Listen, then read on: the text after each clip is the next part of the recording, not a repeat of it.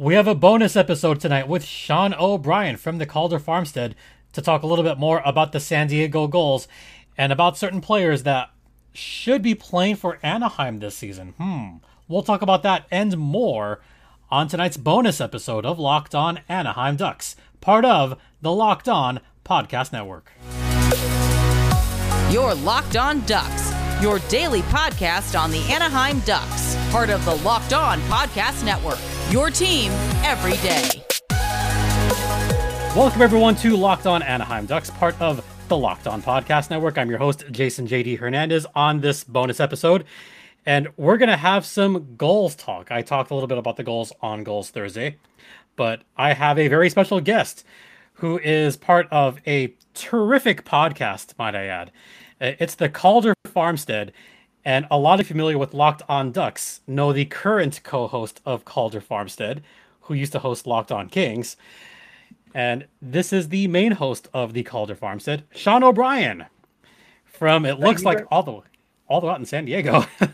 Oh yeah. I'm a big traveler. Like to make sure I get out to fun places. Where the content is. Been hosting the Calder Farmstead for almost 3 years now. It's really flown by. We've had to make some changes to the format this year out of necessity because, as it turns out, watching 12 games a weekend was not really a sustainable thing. And we've gone from the preview recap format to being a little bit more around the league, a little bit more balanced, but not necessarily talking about individual games or matchups. But still, last week we broke down Laval's defensive zone system and what's going on there. We talked about what Henderson's doing wrong and why they're struggling. We talk about San Diego. We basically randomly draw 8 teams out of a hat every week to talk about until the hat is empty, and then we fill it back up. And one team we talked about recently, which I want to talk about just for a hot second, the Bakersfield Condors. And the reason for that is because the Condors recently had a game against the San Diego Gulls where they shut him out 2-0 on Veterans Day, by the way. Bakersfield has had a pretty solid defense all around. And, I've said this, I've noticed this. When they tend to shut it down, they shut it down big time. And they did so against that Gulls team just last Friday, as a matter of fact. Yeah, they did. I actually just finished watching that game right before I came on here, so fresh in my mind. Bakersfield's always had a really good defense.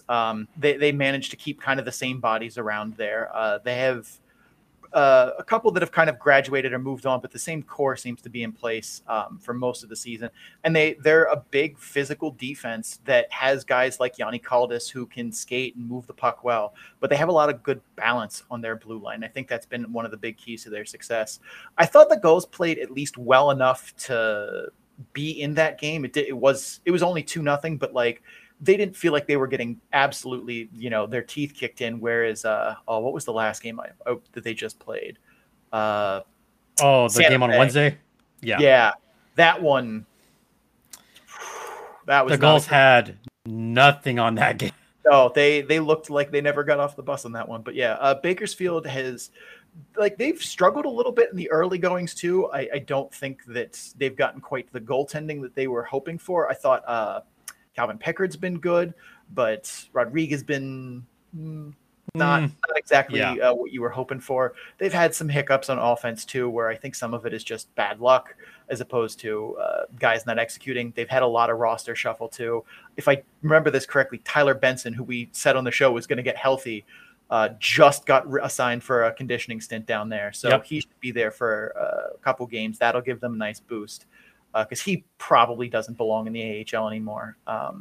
So they'll. You're right on that. Yeah, they'll at least get some pieces back, which will be helpful too. Yeah, and going back to that game, you're right that it felt like the Gulls were in it. It was 0-0 for the longest time, and those 2 goals came within striking distance. That second goal, the Gulls' defense was really scattered around. There was 3 guys on one side and no guys on the other side. So that's probably a residue of just bad scattered defense all around. And you've seen that a lot from the Gulls in recent games where they still don't look like they have understood where they're supposed to be outside of, I would say, the top line. That Kirkland, Kirkland Grew Grimaldi line. That one seems to have figured it out.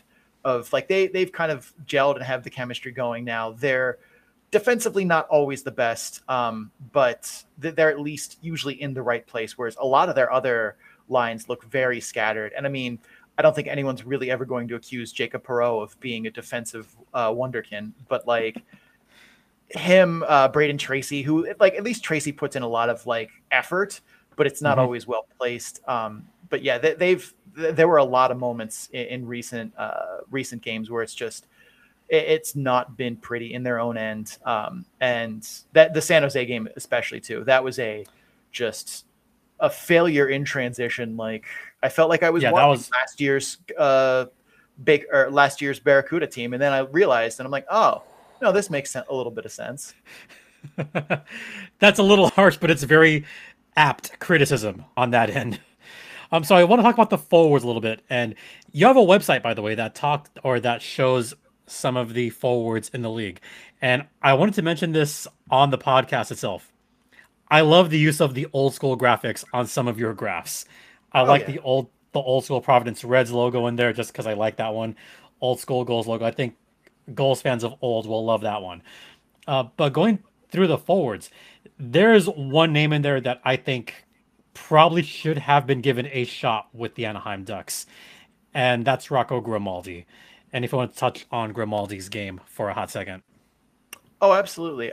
Grimaldi he's been a little hot and cold in the early goings where you would see him just take over a game and then be, I wouldn't say absent, but not as present in some of the others. But it looks like he's kind of started to settle in and find his place, his pace, his chemistry. But I mean, Grimaldi, you still see all of the things that say he's an NHL player. I mean, he has at least NHL caliber speed. I wouldn't call him, the next Connor McDavid or Andreas Athanasiou speed, but like he can skate at a high level in the AHL. He definitely has at least NHL level speed, but he has high end puck skills, great hockey IQ.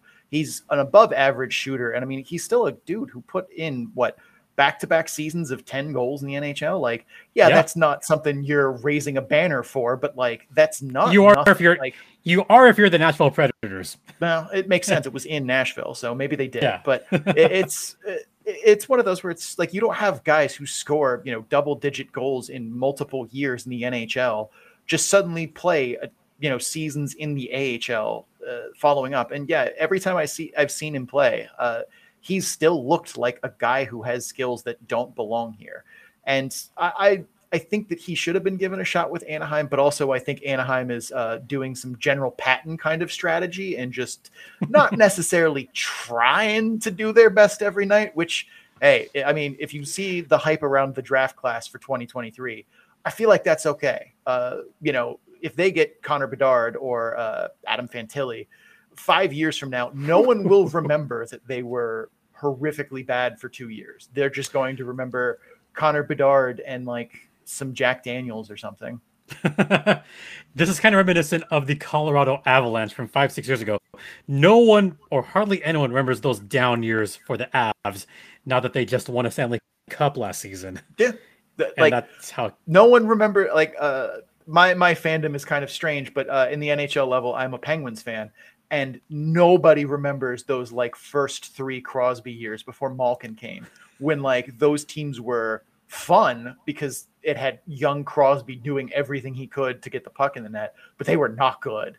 And nobody really remembers those years. That like those are forgotten years. And as long as they don't become, a long trend, if it's, 2 or 3 down years, 1 or 2 down years, everyone's like, oh yeah, we can move on from that. Like, as long as you don't do what the Sabres did and you're on rebuild version 3.4, like that's, people will forget and they'll come back. Or like the Senators now at least are trending upwards, it supposedly, allegedly. But then you have other teams where it's like, you need to start, like, I think the Penguins should sell at this deadline. But we thought the same thing of the Ducks season. They trended up until the All-Star break, and then they just completely fell apart at the end of last season. Yeah, it's all John Hamm's fault. That's what I'm. Maybe you got something there. But I think eventually, especially now that Lucas Dostal has looked like the goalie we thought he could be. Granted, Mm-hmm. I do my very best to not try and draw firm conclusions from what a 5-game sample, a 7-game sample, like Yeah. But he's been building to this for a while, so I'm more inclined to believe that this is legitimate, especially because most of the defense has not been doing him favors in his own end. Oh yeah, that's a good segue. That's a really good segue, and I do want to talk about the defense and Dostal, but I'm looking on the clock on the upper right that I've got to do a little break here. So if you want to hang tight for a second, I got to talk about Bet Online, which is the one place that has you covered, the one place that we trust. Bet Online has you covered with more props, odds, lines, etc., etc. The NBA is going on right now. NHL, you could bet on teams, but be responsible. Don't bet on the Ducks. And you could also bet on football. Baseball's dead to us. And there's also MMA, boxing, etc., etc. So if you want to check out the latest lines, you could do so at betonline.net using either your laptop or your mobile device. BetOnline is the official online sportsbook of the Locked On Podcast Network. And please gamble responsibly and don't bet on the Ducks. Don't bet on the Blue Jackets. Be responsible, folks. And if you live in California, oh well. That's all I'm going to say about that.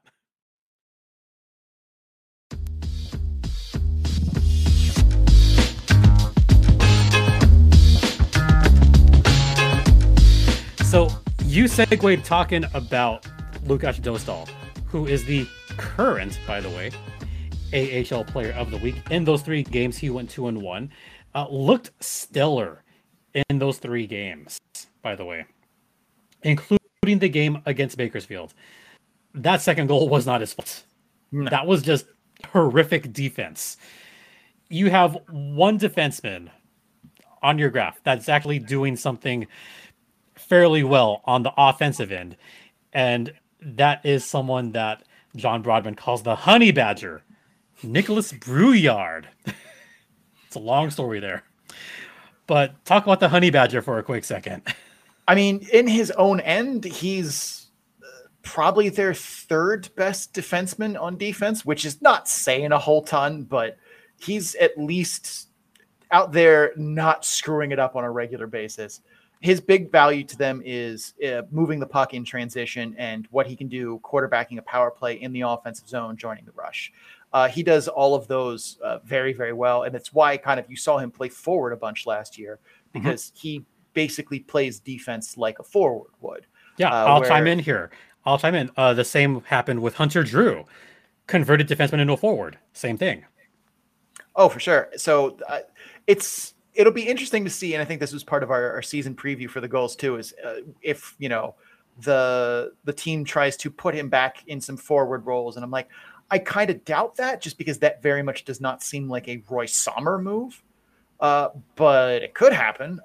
But I think his biggest value is definitely getting the puck from their end through the neutral zone into the offensive zone. He's very good on the power play, although I feel like he gets a little shooty at times from distance, but he's definitely their really only good playmaker from the back end, their only good puck mover from the back end. As much as I love Drew Hellison's play this year in the defensive zone, when the puck is on his stick and he's asked to do things with it, I mean, it's fine. He's not terrible at it, but like the rest of the Gulls defense, the game against San Jose was one in which you just saw transition mistake after transition mistake after failure after failure. And it's like, yeah, they didn't get to play much offense because they literally could not leave the zone with possession. There it is, right there. I feel like a broken record saying that too. That's been an issue for the Gulls for a lot of this season. And it comes on those third line pairings. It comes from guys like Axel Anderson, who's had trouble with that. It's come from guys like Josh Healy. Oh, Josh. And oh boy, I think the less we talk about that, the better. Yeah. I mean, he's just struggled. Unfortunately, he has struggled this season mightily. But there's one name that you did mention that I've liked a lot this season, Drew Hellison. And you've mentioned before we started, you like Drew Hellison on the defensive end. Oh, for sure. Hellison reminds me if Axel Anderson was like a little bit better. They have kind of an overlapping skill set, except I think Hellison does a better job of it. Hellison's a little more physical, a little more mobile. He's willing to jump into the play a little bit more, but and he's more useful in transition. But like, he still plays. He is the rich man's Axel Anderson. But I've really liked what I've seen from him this year. He's done a good job breaking up plays in his own end. He's not getting lost in coverage. Even when you have teams like Ontario, who use a lot of movement in the offensive zone and cycling and activate Ds from the blue line and bring them down into the play, he's still able to process all of that, kind of multi-variable problem at a high speed, which is impressive. The problem with Drew Hellison and the area that's going to kind of keep him in, if he does make it to Anaheim or while he's with Anaheim, that's going to keep him in basically bottom pair penalty kill minute role, is what he does with the puck on his stick. He's not making mistakes often when he's, making breakout passes or in the offensive zone, but he's not adding value to pucks. And that's going to limit your upside as a defenseman in, this day and age in the NHL. Like, you can be someone who defends the net front well, defends the rush well, can break up plays, block shots, but you need to be able to get pucks out of your own end and start it up the ice. Like, the best defense in the NHL is still, your traditional defense, but second best defense is getting the puck out of your end. Most teams that are bad at every level, you can point to transition as being one of the reasons why, because if you can't get pucks out of your own end, making offense is nearly impossible. We saw that again, not to beat a dead horse here already, but in that Barracuda game, like nobody came to play when it came to getting pucks out of their end. They just kept turning it over. And I'll go one further.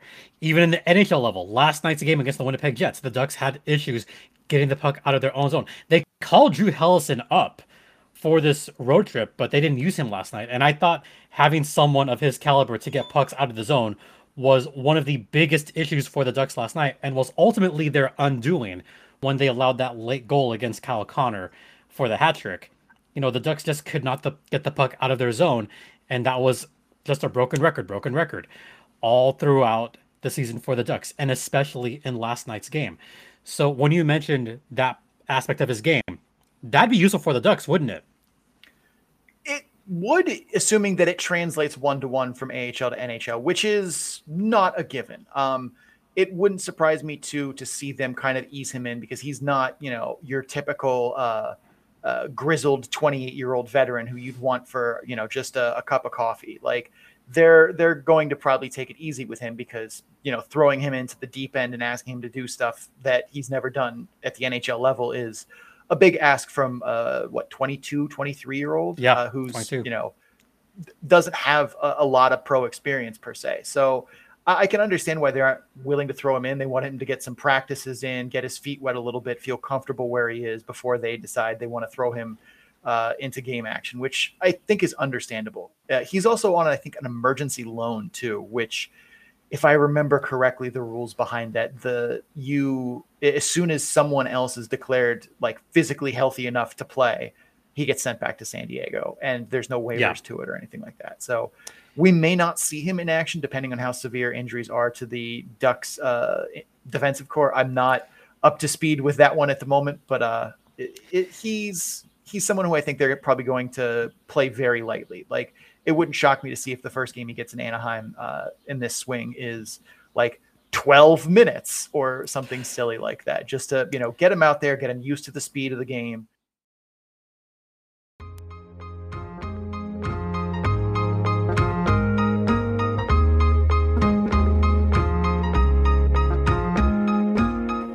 I'll give you one. I'll give you a big one. The Ducks' defensive core right now is without Jamie Drysdale because he is out for the season. Dmitry Kulikov is their top defenseman. Remember Simon Benoit from the goals. He's in the second line.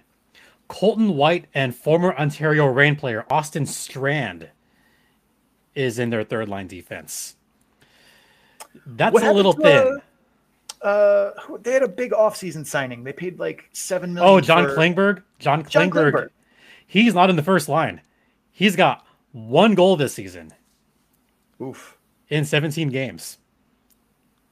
Oof is right. Yeah. It's not at all. He'll be moved at the off season or at the midseason Oh, trade deadline. he signed that contract with the firm intention of being moved at the deadline. Yeah, the stupid thing about that contract is it's a no trade clause until a certain date in that contract. I think it's like mid-February is when he could finally get moved. I'm surprised he didn't do full no move with like a 10 team or 5 team list or whatever. So that way he knows he's getting traded and he can control the destination as opposed to, letting Anaheim do it. Yeah, that was weird to me too. I mean, it was a weird contract to begin with, but he also kind of bet on himself as well. The Taylor Hall deal. Yeah, we'll see how that works. We're going to end today with a little bit of brevity here because we've talked about the defense. We didn't talk about Dostal a whole lot. We can circle back to that one. Yeah. You said that Dostal, it hasn't been all his fault, and he has been a quality goaltender in this league. Do you think he might be ready for the NHL as a backup soon?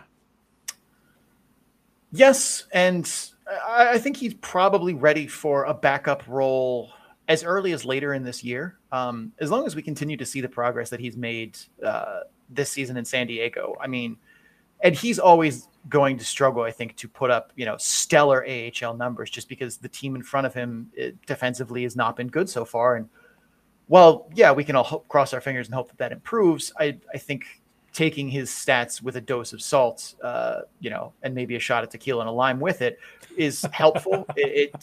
That's kind of why the graph that we have on our page for goaltenders also shows defensive environment at the bottom. Yep. And that kind of helps put it's not just raw save percentage. It helps put that number into context of are you having mild success, but how hard is it to be you? And I think that's something that kind of takes the, people who just look at the box score stats and see that, Dostal has a 9-12 or 9-15 or whatever in February. He's not ready for the NHL. He can't even put up a 9-25 at the A. That's not, his team in front of him makes mistakes that NHL defensemen don't make. So there is that aspect to it. And I think he could be ready for, that NHL backup role in short order, especially too, if he continues to succeed in the AHL and look ready, you could see, that was, I think, the big reason that you didn't see John Gibson get traded at the deadline last season is that they're we don't know if Dostal's ready yet. And if he's not ready, we can't just be throwing, our quasi-franchise goaltender away for futures if we don't have a goalie of the future ready to come in and seize the throne. And Dostal has at least looked that part for the first, handful of games this year he's played in, which I take more stock in than I normally would for players who play that kind of sample because he's been building towards this. I actually picked the Gulls to beat the Reign last year in the playoffs strictly on the basis of I trusted Lukas Dostal to be able to steal the show, and I trusted Matthew Villalta to be able to give it away. And there was 10 minutes in the first period of game one where I looked brilliant. It was the Gulls came out to a 2-0 lead. And for 10 minutes, I'm look at me.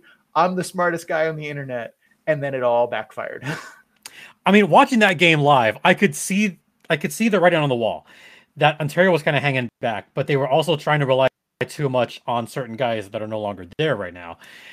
And they kind of succeeded with that. Remember, they had that power play that relied on Martin Ferk all of the season. They did get burned. We also saw, interestingly enough, we saw the NHL debut. Well, I had a couple of debuts for the Gulls on those games who only played, I believe, just the one game, and that was it. And I think that was Helleson. Oh, no, that was Olen Zellweger. Yeah. Olen Zellweger. Yeah, Zellweger played game one and mysteriously was left out of game two, which to this day still makes me go, why? Olen played a good game one. Defensively, he was fine. That wasn't all his fault. And to your point, going to the Reign, I don't even trust Matt Villalta all that much this season. I think Phoenix Copley's been the better of the two goaltenders in Ontario this season. I think it's been hard to say because it's funny. I said this, we talked about the Reign on our last episode, and I said this to Sarah. I was if you would have told Reign fans that Matthew Villalta 12 games into the season had a 931 save percentage, they'd be oh, so we're 12-0 in atop the Pacific Division. That's always been what seems like it's held them back is that there are times in which Matthew Villalta just cannot stop pucks.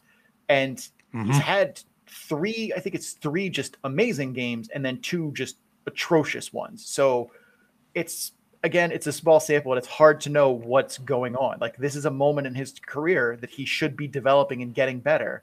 But at the same point, I said that last season and he was still just, he relies too much on his athleticism to make saves. And he's been slowly building structure in there bit by bit.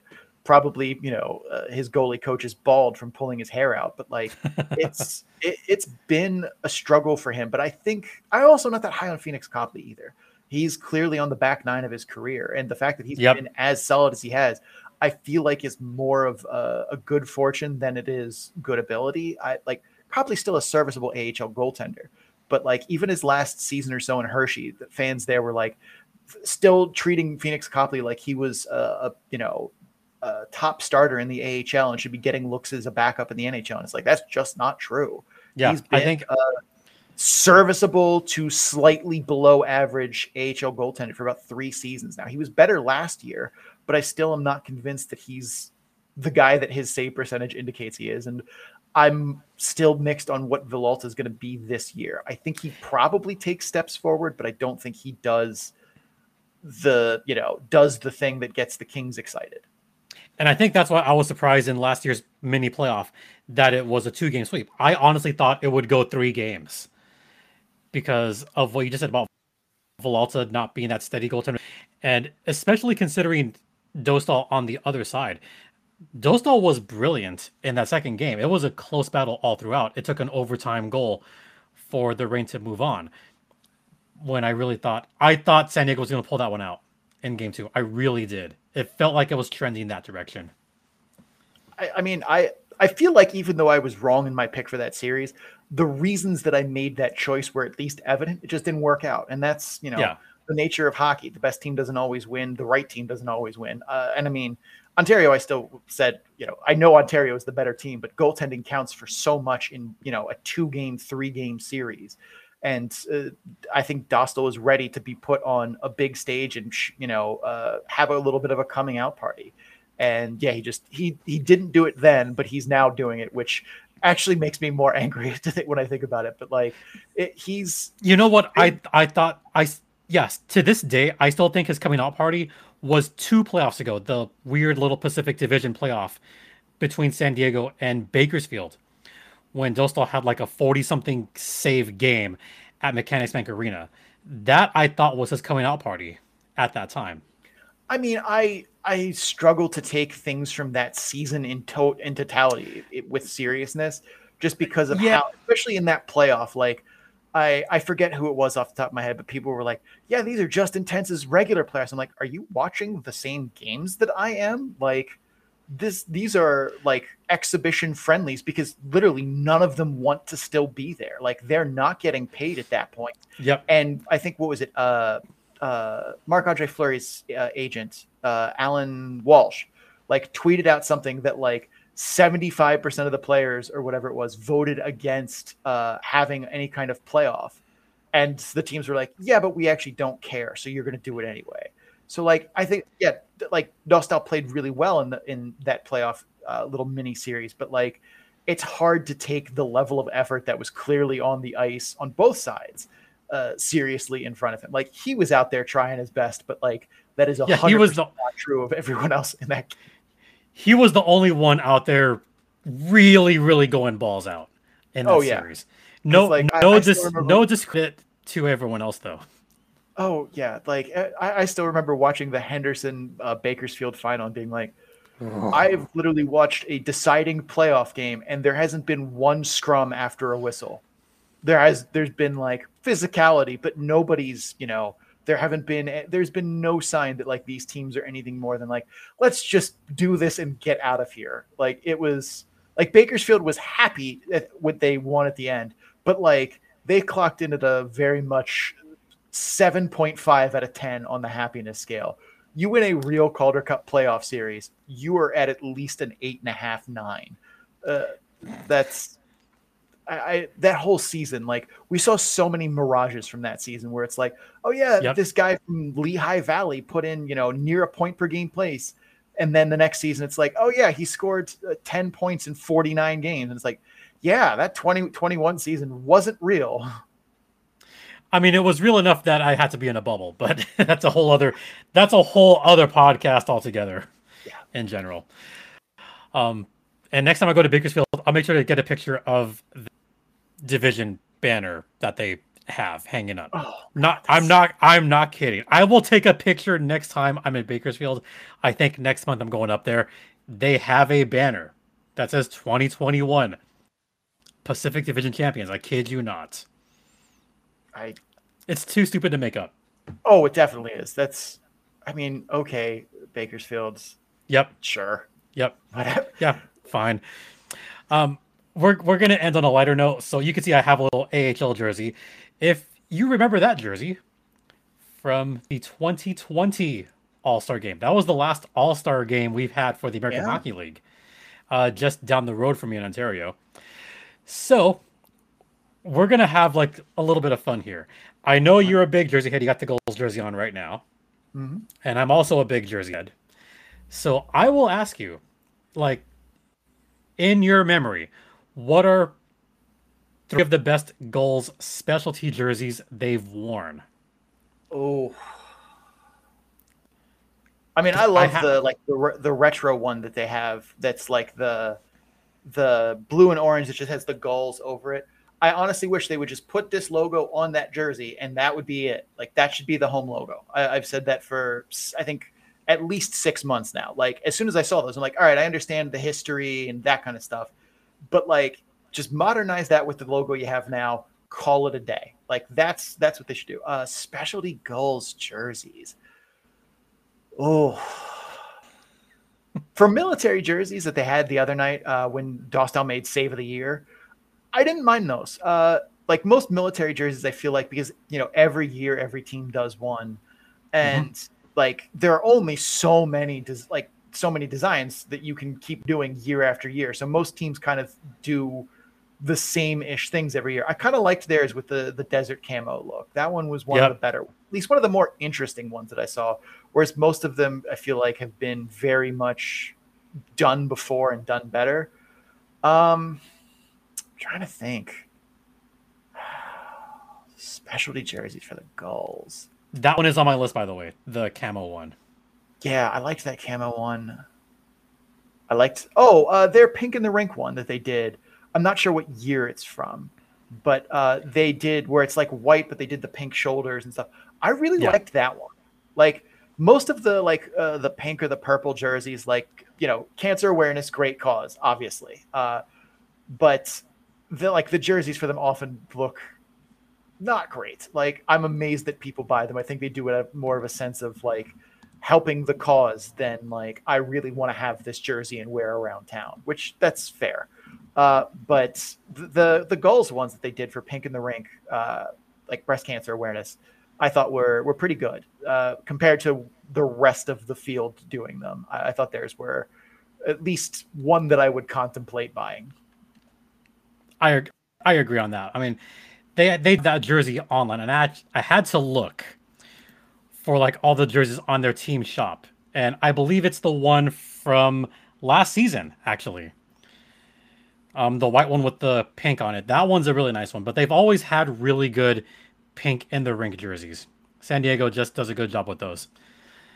For sure. My favorite one, by far. Do you remember 80s Night? The 80s Night jerseys. No, I don't. Oh, look that up right now as I'm talking about this. So the San Diego Gulls, 2 years ago or 3 years ago, had an 80s Night where they did everything 80s. They brought the DeLorean in. They brought all the special, like, just 80s stuff. They had, like, Rubik's Cube people there. The jersey itself had Rubik's Cube shoulder pads with this kind of, like, 80s-ified logo. The numbers themselves had a little bit of a colored, like, gradient.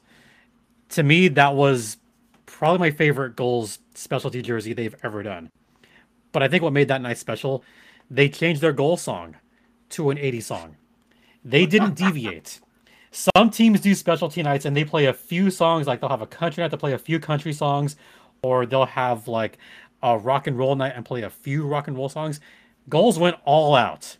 Every single song, including their intro songs, like everything from the 80s, they went all out on that one. I think I'm seeing it here. Oh, I do see it with the Rubik's Cube. Yeah. Yeah. Very, like, I like it, but it feels almost like it was supposed to be their Miami Vice night jerseys, which, to be fair, is 80s. So that's acceptable. But yeah, those are definitely very 80s. Like, I can see the like spandex with those. Those were sweet. Those are good ones. Every time I see a fan with those jerseys, I just smile a little bit more. Yeah. And in hindsight, I wish I'd got one because they're nice. Oh, I'm sure that like that's the one thing that always makes me laugh when I see like the post-game jersey auctions and stuff. And it's like, I have the most I've ever paid for a jersey, and I have 96, 97 in my collection. The most I've ever paid is, I think, $249. And it was for one that was very, very rare that I'm like, I know I'm never going to get another shot at this. So like, I have to fork up the cash for it. And it was a Lanny McDonald Calgary Flames jersey. So, ooh, that's a good one. Yeah, like you're not going to come across that on eBay or on like Facebook Marketplace or something like that. So that was one where I'm like, I've resigned to the fact that I'm never going to find this in the wild. So I'm willing to fork out the actual cash for it. But like most of the time I pay, between, let's say less than 180 for each jersey. Like I have incredible patience for, eBay and Facebook Marketplace and stuff like that. So like the idea that people are paying like $1,200 for some, fourth line guy's jersey, I never can get my head around. Like, which is partially why I like what the Gulls do. The Gulls set aside a bunch of jerseys, the blank ones, for their specialty nights and actually put them up for sale at about $200 pop, which is more than some other teams that say you can only get this jersey if you buy it from this player and whatnot. I like having the option of getting just the jersey itself for a lot cheaper. Yeah, I think that's one thing that has been I've made fun of on Twitter about the AHL, where like there are certain parts of their merchandise shops where like a comparable piece of merchandise to their NHL club is actually more expensive at the AHL level. And it's like, you guys know that doesn't make sense, right? Like, I think totally. The example I used was Wilkes-Barre Scranton had a like kids Penguins jersey that was blank. And it was, I want to say like $100. And the Penguins sold a Crosby kids blank jersey with the name and number on the back for like $79. And it was like, guys, your blank kids jersey is 20% more expensive than the Pittsburgh Penguins Crosby one. Like, you were doing it wrong. But like, especially too, if you have a fan base that's, is coming to your games because they like the price point of, $25 tickets and $6 beer, you can't be trying to get them to do $320 for a jersey. Like, that's, yeah. Or Taco Tuesday. But yeah, but like the other thing too is selling merchandise like that. That's, you want people to buy your stuff, because then when they wear it, that's advertising you didn't pay for. That's advertising they paid you to do. Like, you can't be charging them arm and leg for that kind of stuff. I know. In hindsight, I wish I got that 80s one.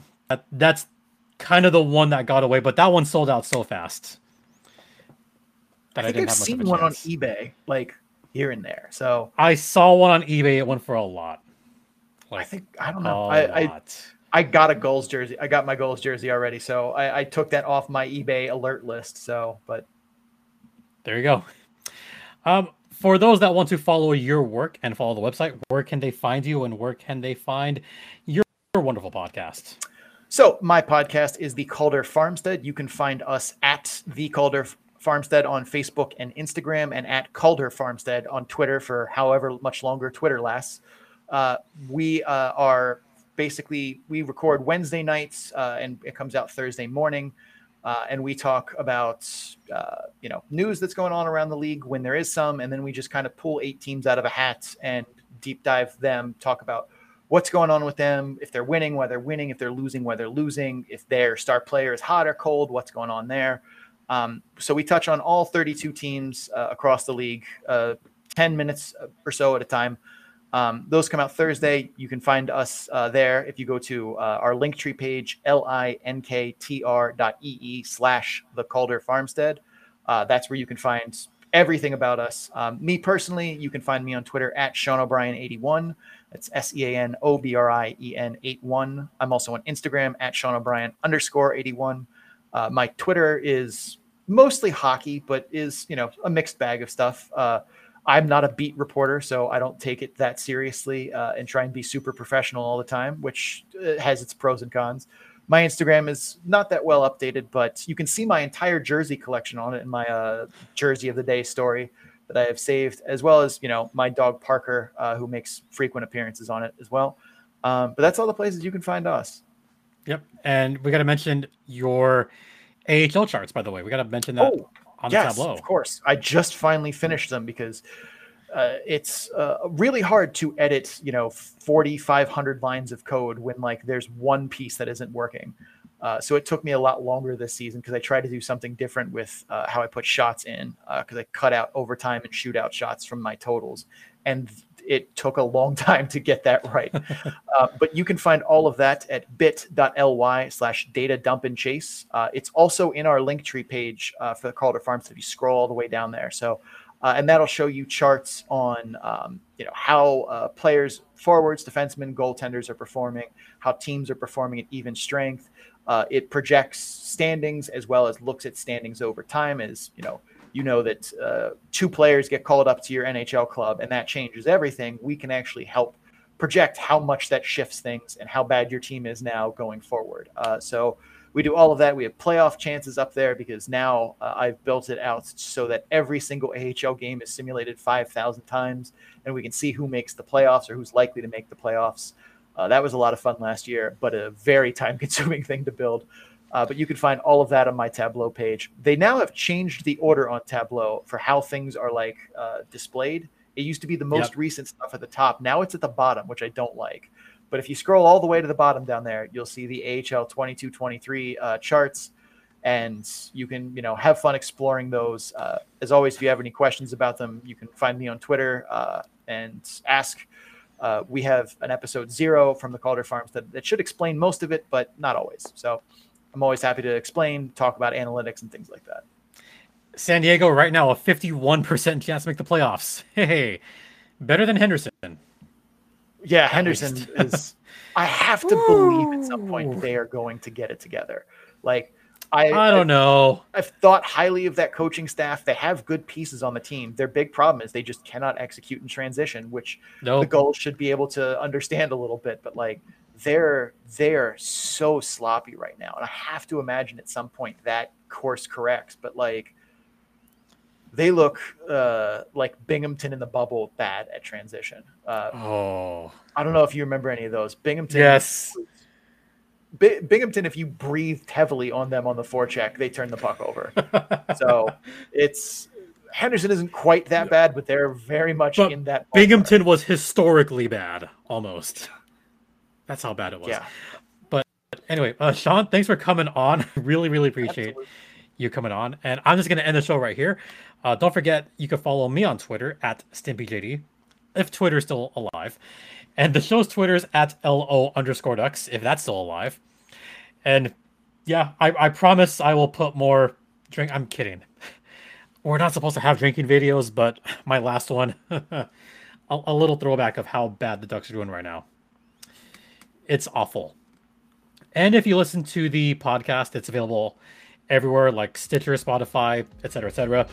Last episode talked about the 17-game streak that the Ducks are on, where they have not won a regulation game. They're coming close to the Phoenix Coyotes. I say that derisively, but they're coming close. Almost at 20. Tank for Bedard. That's what I'm saying. Sean, thanks so much again. Anytime. Really appreciate it. And on behalf of Sean and myself, I'm Jason Hernandez saying have a great weekend, folks. Please continue to be safe out there. And Ducks and Gulls fly together.